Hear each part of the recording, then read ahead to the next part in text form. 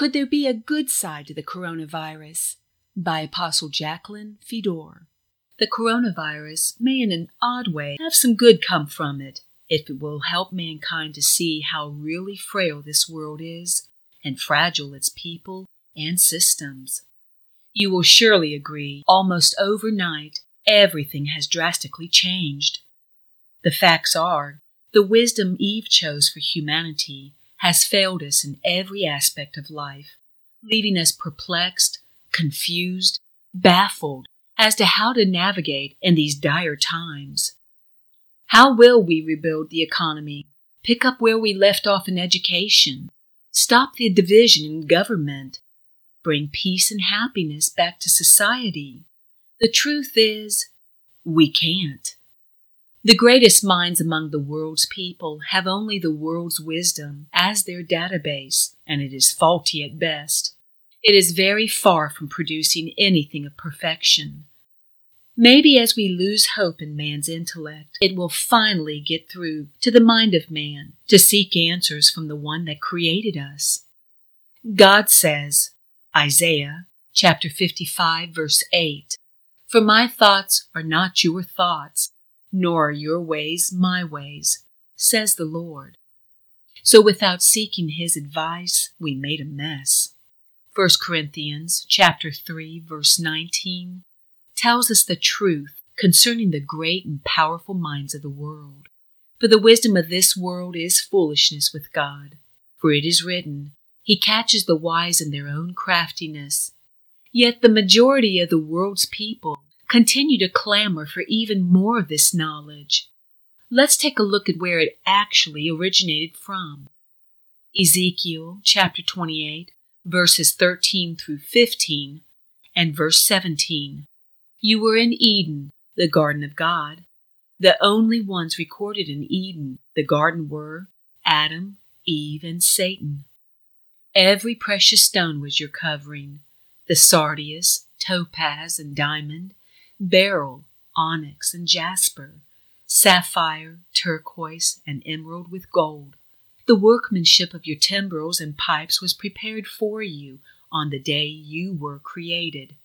Unlike God, who just was, is, and will always be, he is just a created being. You were the anointed cherub who covers. He was to protect mankind, not steal them from God. I established you. You were on the holy mountain of God. He was meant to guard and protect God's government also. You walked back and forth in the midst of fiery stones. You were perfect in your ways from the day you were created, till iniquity was found in you. Your heart was lifted up because of your beauty. Pride entered. You corrupted your wisdom. This wisdom is what Eve chose, and this world evolved from.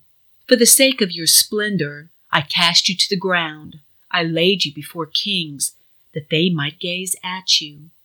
So they would come to understand Satan's plan, and how he possessed the king of Tyre as well as many others throughout the ages, to fulfill his quest to become God to the earth. Genesis chapter 3, verses 4 through 6. The serpent in the garden, therefore, was Satan. Then the serpent said to the woman, You will not surely die. Who is the father of the lie? Satan.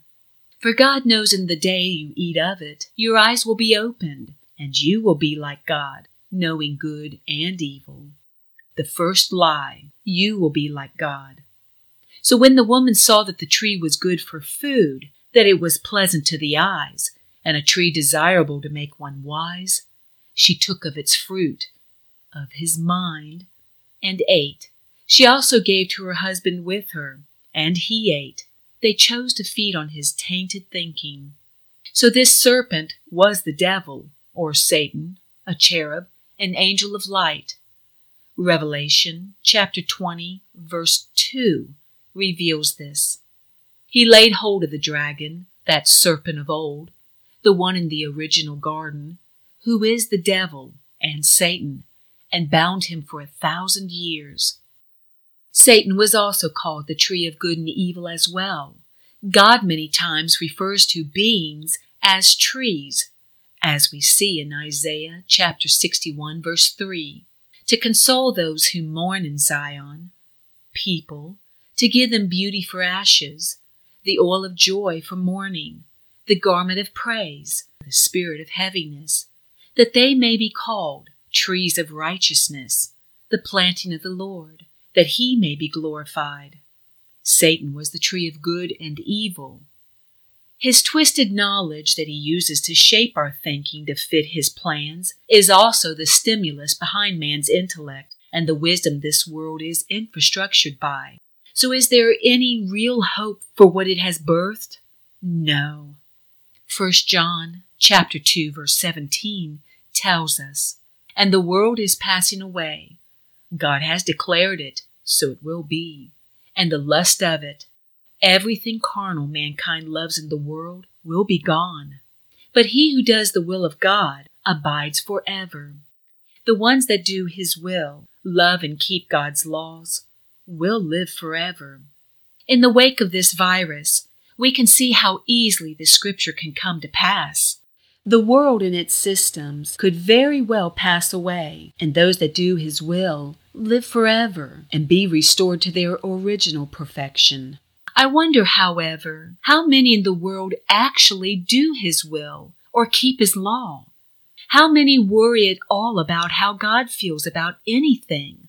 For instance, much of the world's church takes scripture that is speaking of the law of Moses and its finality as an excuse to not be obedient to the new covenant law.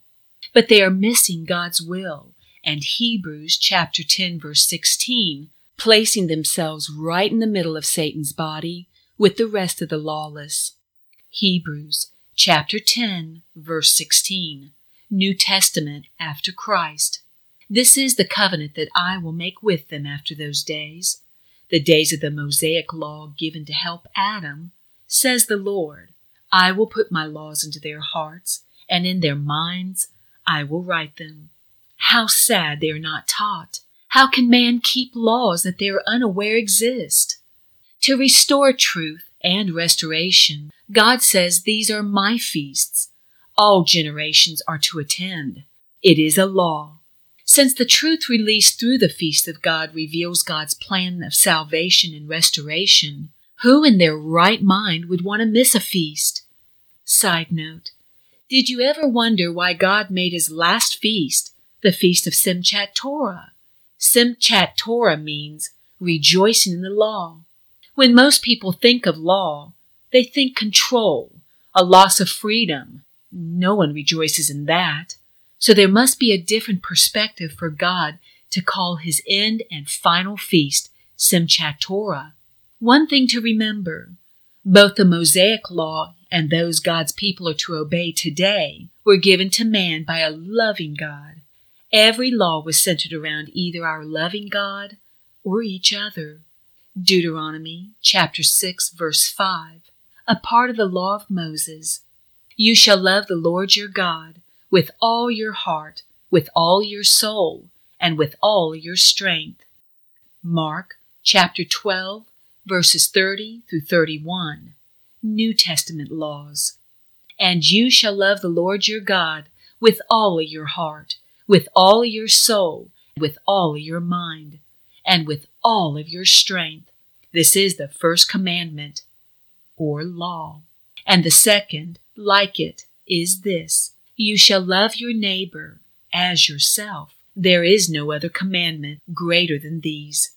The world is a long way from Simchat Torah today, we must admit. Yet Scripture reveals we must experience the truth from all the feasts to fulfill God's plan of restoration. Unfortunately, lawlessness or ignoring the law is more the vogue or prevailing trend today. Wars, mass murders, marital problems, abuse of all kinds happens daily. Yet God says, "If you love me, you will keep my commandments. And if you say you love him, but don't love each other, you are a liar." John chapter 14, verse 15. "If you love me, keep my commandments." 1 John chapter 4, verse 20. "If someone says, 'I love God,' and hates his brother, he is a liar. Pretty plain. For he who does not love his brother, whom he has seen, how can he love God whom he has not seen? To love is a law, a command. The world is sadly failing. 1 John chapter 4, verse 21. And this commandment we have from him, that he who loves God must love his brother also.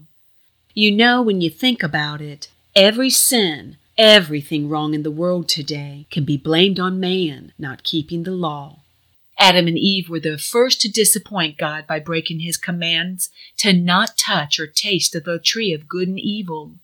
Then, knowing full well God created everything after its own kind, their descendants allowed themselves to be crossed with angels. They then purposely crossbred the different species among the rest of creation, altering everything at the prompting of Satan because he could legally claim them now as his. Acting as his puppets, they have changed everything from the original. See what a ripple effect lawlessness has? Unfortunately, everything altered has become inferior. There is nothing that has been changed from its original created state that is perfect. Everything decays, gets sick, or is simply subject to time and dies. All of this because Adam and Eve disobeyed God's law and chose Satan's thinking. How do we fix this mess? We don't. We can't. It is utterly impossible and despairingly hopeless, or would be if it wasn't for Jesus, the Lamb of God, and Father's plan for our restoration. Will God fix this world? No, it isn't His. As stated before, it is the product of the perverted mind of an angel, carried out by a race of people with angel blood flowing through their veins. Not what God created. Again, not His. Matthew chapter 13, verses 47 through 49. What will happen to these altered ones? Again, the kingdom of heaven is like a dragnet that was cast into the sea and gathered some of every kind, which, when it was full, they drew to shore, and they sat down and gathered the good into vessels, His children, but threw the bad away, the plight of the lawless. So it will be at the end of the age. The angels will come forth, separate the wicked from among the just. He will not repair it. He will instead destroy it and all that is a part of it. Over and over He has warned mankind to come out of the world, separate from its systems to the degree you can. Get out of her churches, out of her society, and try not to be entangled in her financial systems. Don't touch. Don't taste of the world's feasts or Satan's knowledge. Get out. 1 John chapter 2, verse 15 said it this way 2,000 years plus ago. Do not love the world or the things in the world. If anyone loves the world, all the fun things Satan has provided, the love of the Father is not in him. How many would be saddened, unhappy about things going down? Then face it, they are attached. Man needs to watch their hearts and minds as God watches them as much as He sees their actions. Romans chapter 12, verse 2 says, And do not be conformed to this world, but be transformed into a new creature and mature to a new species by the renewing of your mind, feed God's knowledge, that you may prove what is that good and acceptable and perfect will of God. So if we renew our minds with God's knowledge, we will be able to walk in His will. That is, if we are jubileed through baptism and have partaken of Christ's blood covenant. Both of these actions must be executed according to God's instruction, not that of the world's churches. We need to take our first steps towards perfection and renewal by walking exactly as Scripture specifies. Much false doctrine has been spread, however, as Scripture has been translated and taught through the world's knowledge and man's intellect. That is why sin is tolerated and even allowed in the church, because of the world's knowledge, did not produce a true and intimate love for God, each other, nor did it encourage adherence to God's laws. God's will has been ignored, so many will find themselves a part of Antichrist, the body of Satan. As there are many members in the body of Christ, so there are many in the body of Satan. As Jesus operates through his people to carry out the will of the Father, so Satan operates through his in lawlessness. 2 Thessalonians chapter 2, verses 9 through 12. The coming of the lawless one, the body of Satan called Antichrist, is according to the working of Satan, with all power, signs, and lying wonders. This is why the Jonah anointing is on God's ministers today, so change can come through the word, not signs and wonders. And with all unrighteous deception among those who perish. Why? Because they did not receive the love of the truth, that they might be saved, refused God's end-time knowledge. And for this reason, God will send them strong delusion, because they turned their back on the word again, like the garden, that they should believe the lie, just like Adam and Eve, that they all may be condemned.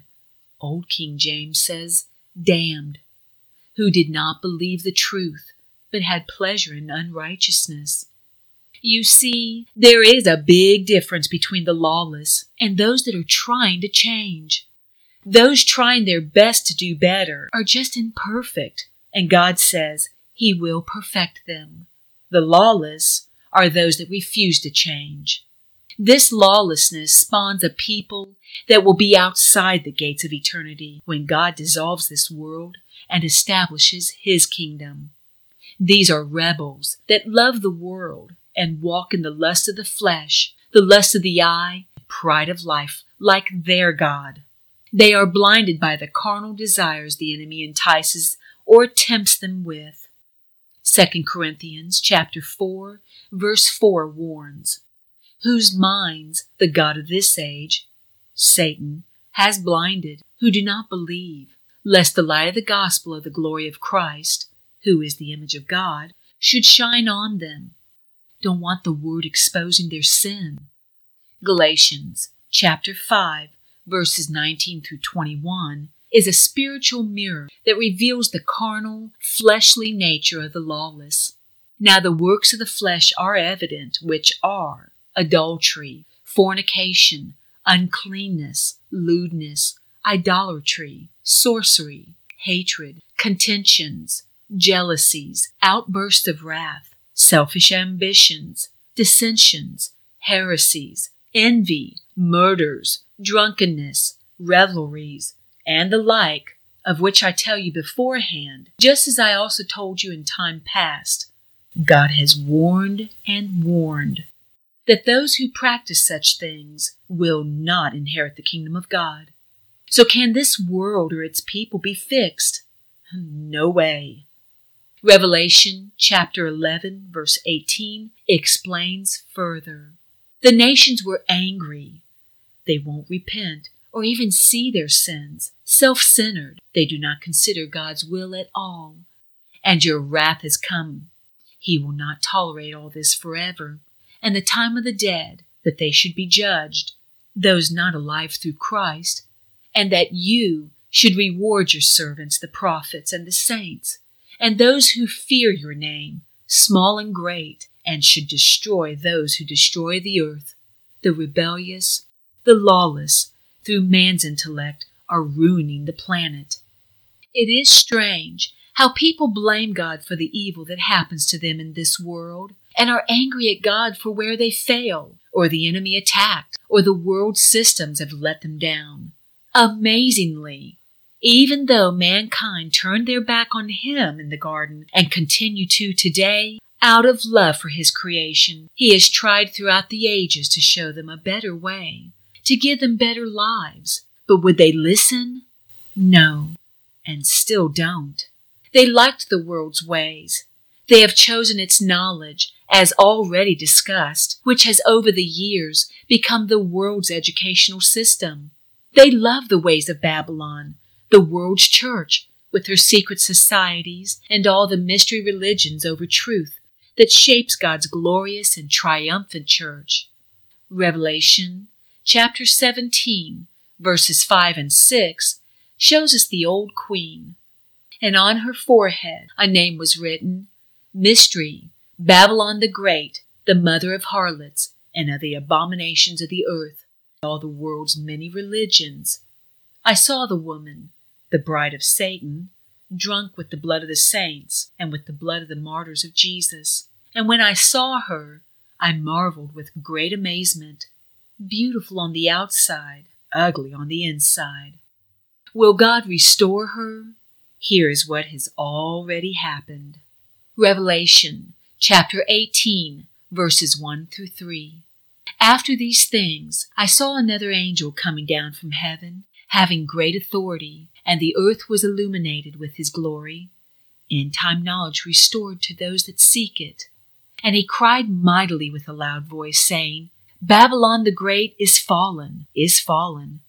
There is nothing holy about the world's churches and religious society any longer, and has become a dwelling place of demons, a prison for every foul spirit, and a cage for every unclean and hated bird. Every kind of sexual sin, money schemes, false doctrine that backs loyalty to the world's systems. For all the nations have drunk of the wine of the wrath of her fornication. The kings of the earth have committed fornication with her. Church and government hold hands, and the merchants of the earth have become rich. Books, literature of all kinds, clothing, statues, on and on, through the abundance of her luxury. Is God going to revive this? If he did, he would transgress his own laws. Her religions will therefore fall along with her banking system and governments. God's law says, owe no man anything but love, yet most are in debt up to their ears. The world teaches we must be politically minded, yet God always chose his priests to guide his people, dedicated, sanctified men and women of God that his Spirit guided. Samuel, for instance, was the last of God's chosen priests because the people wanted a king like the nations. 1 Samuel chapter 8, verses 5 through 7. And said to him, Look, you are old, and your sons do not walk in your ways. Now make us a king to judge us like all the nations. But the thing displeased Samuel when they said, Give us a king to judge us. So Samuel prayed to the Lord. And the Lord said to Samuel, Heed the voice of the people in all that they say to you, for they have not rejected you, but they have rejected me, that I should not reign over them. Unfortunately, mankind has shunned God's help, profaned his name, blamed him for Satan's actions, and replaced him with mere men. Proverbs chapter 29, verse 2 tells us the sad truth of their folly.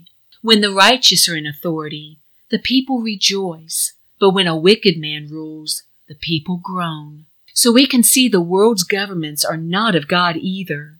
Thankfully, God will never allow this old world or its people to continue forever. If you think about it, it would be horrible to let society today become immortal.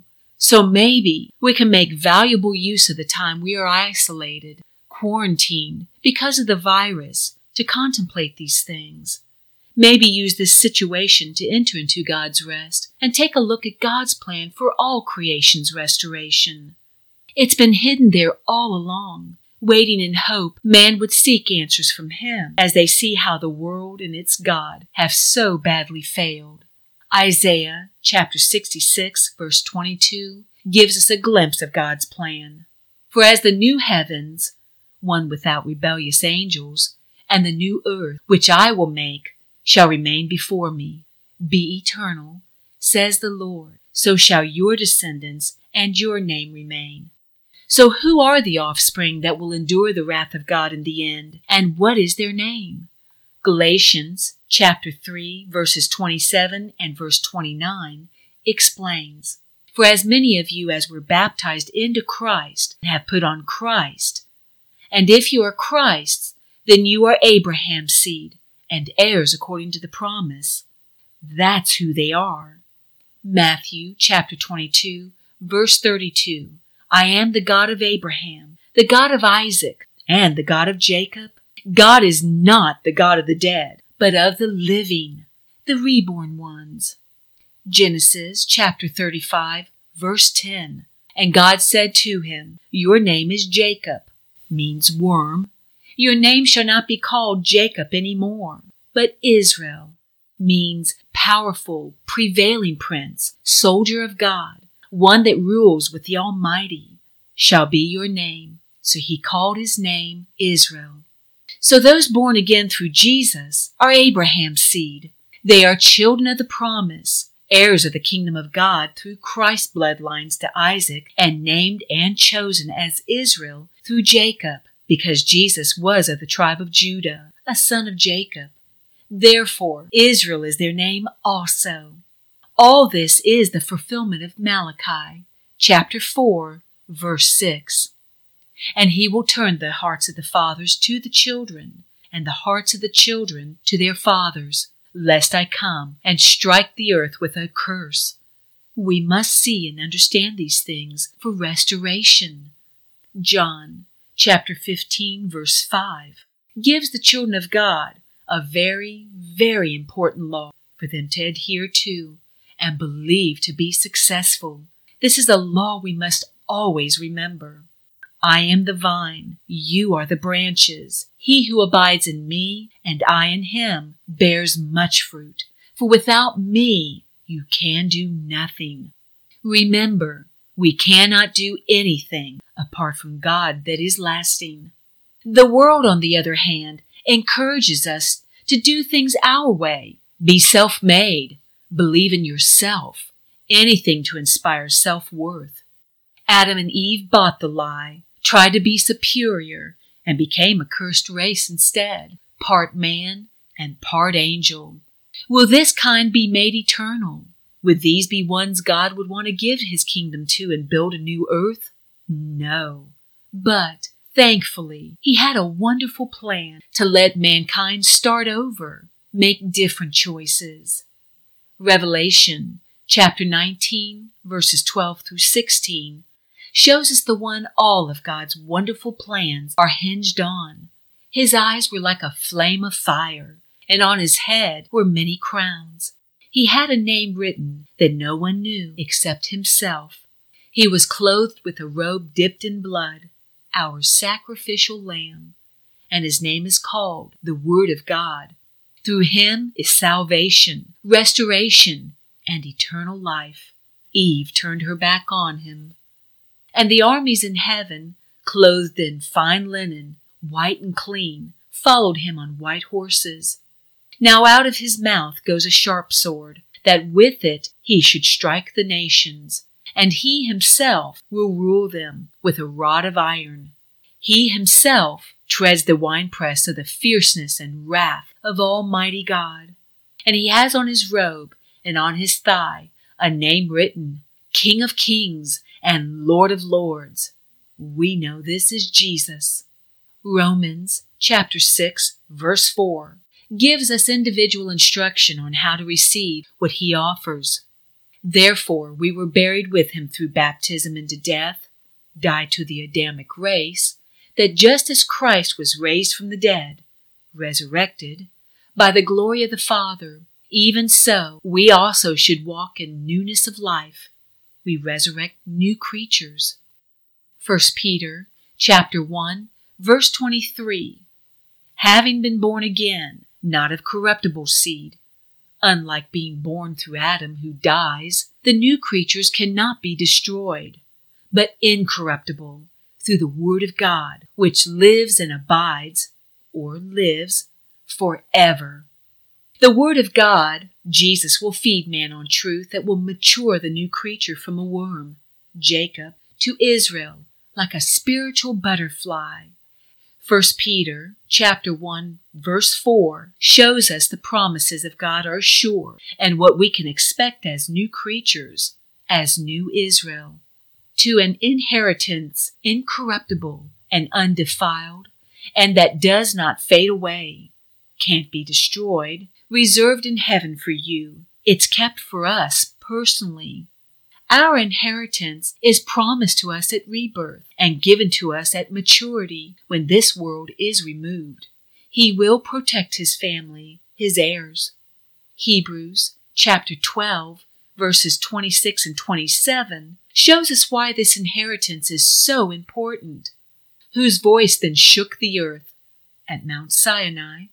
But now he has promised, saying, Yet once more I shake not only the earth, but also heaven.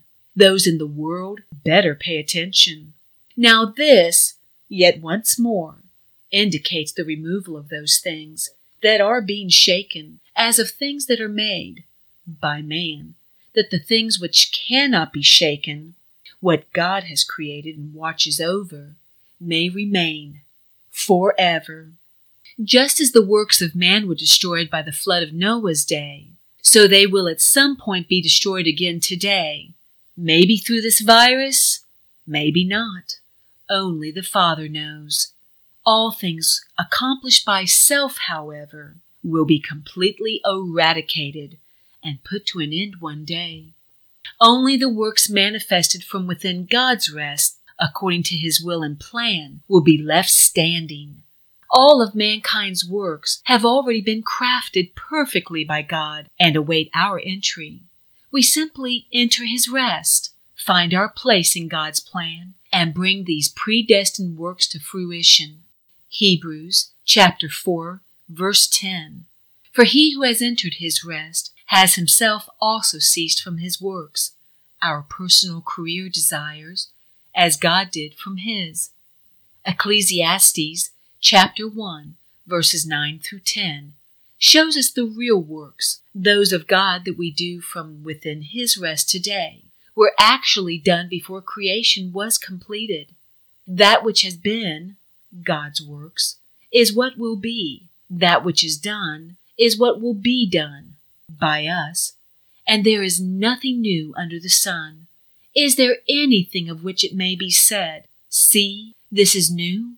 No. It has already been in ancient times before us. There is no need to worry if we can perform the works to please God either. 2 Timothy chapter 3, verse 17. God will be faithful to prepare us to do the works he has purposed for us. That the man of God may be complete, he will have experienced all the feasts, been fed God's end-time knowledge, to be prepared for the kingdom, thoroughly equipped for every good work, because he created our works for us today, thousands of years ago. In God's rest are beautiful tomorrows and a perfect life designed for his children, with no sickness, pain, sorrow, or death.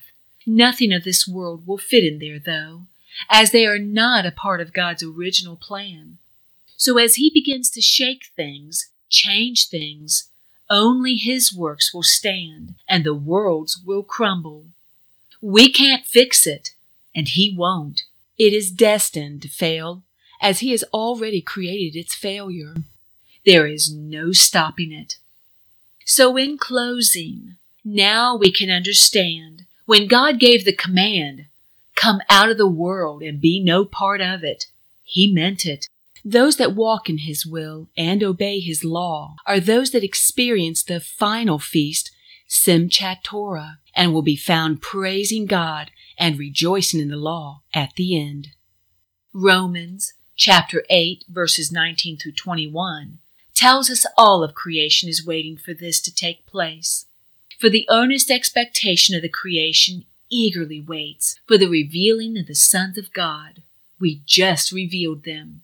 For the creation was subjected to futility, not willingly, but because of him who subjected it in hope that man would see the futility of trying to rebuild the world and desire instead his kingdom. Because the creation itself also will be delivered from the bondage of corruption into the glorious liberty of the children of God. This all takes place as the world crumbles and the kingdom of God takes its rightful place on earth. If because of the virus we have had time to read and contemplate these things, and maybe make some changes, then the coronavirus may indeed be a very bad thing God has turned around for good. Here is our hope. Luke chapter 12, verse 32. Do not fear, little flock, new species, small in comparison to those of the world, for it is your Father's good pleasure to give you the kingdom.